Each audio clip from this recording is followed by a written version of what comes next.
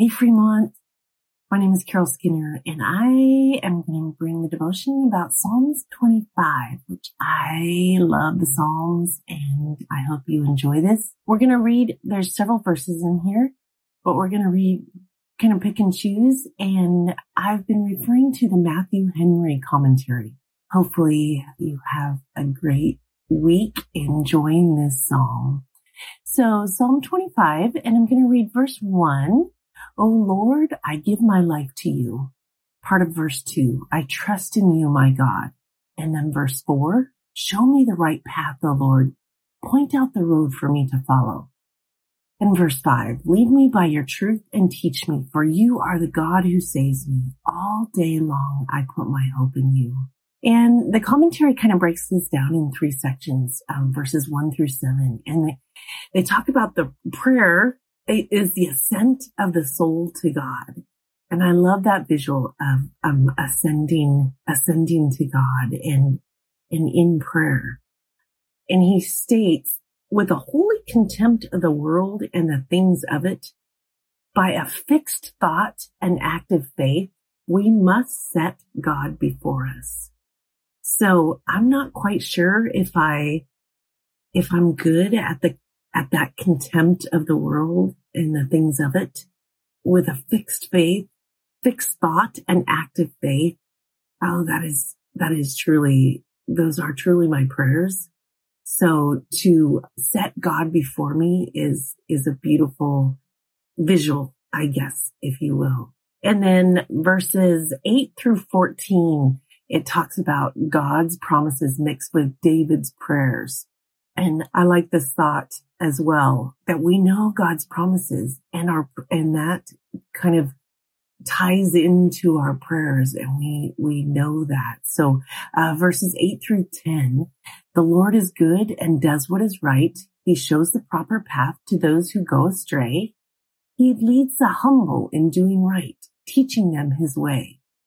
The Lord leads with unfailing love and faithfulness all who keep his covenant and obey his commands. So again, mixing God's promises with David's prayers. And we can do that ourselves as well, mixing God's promises in with our prayers. And I think that's encouraging to me, that I can do that on a daily, hourly, minute by minute basis, as needed. And then 15 through 22, and I'm going to read a couple verses in there. Verses 15, my eyes are always on the Lord, for he rescues me from the traps of my enemies. And then part of 20 and 21, do not let me be disgraced, for in you I take refuge. May integrity and honesty protect me, for I put my hope in you. Yeah. And so the commentary was talking about living a life of communion with God, and right, not only in prayer, that's definitely communion, but walking and talking and knowing and having a relationship with God.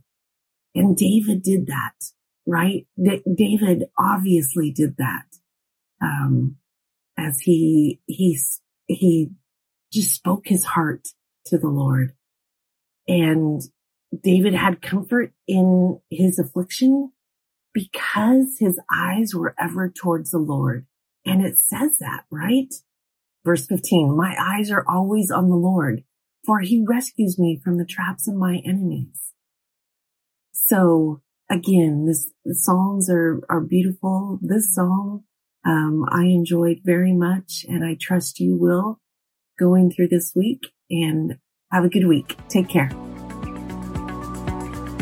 At Fremont Presbyterian Church, we believe one of the many ways we grow in our faith is by hiding the precious treasure of God's Word within our hearts. That's why our church family is memorizing a verse of Scripture. For more information about this journey, go to fremontpress.org/Bible verses. Make sure you're subscribed to get the latest devotion each Monday and Wednesday morning. Check out our main podcast at fremontpress.org/podcast.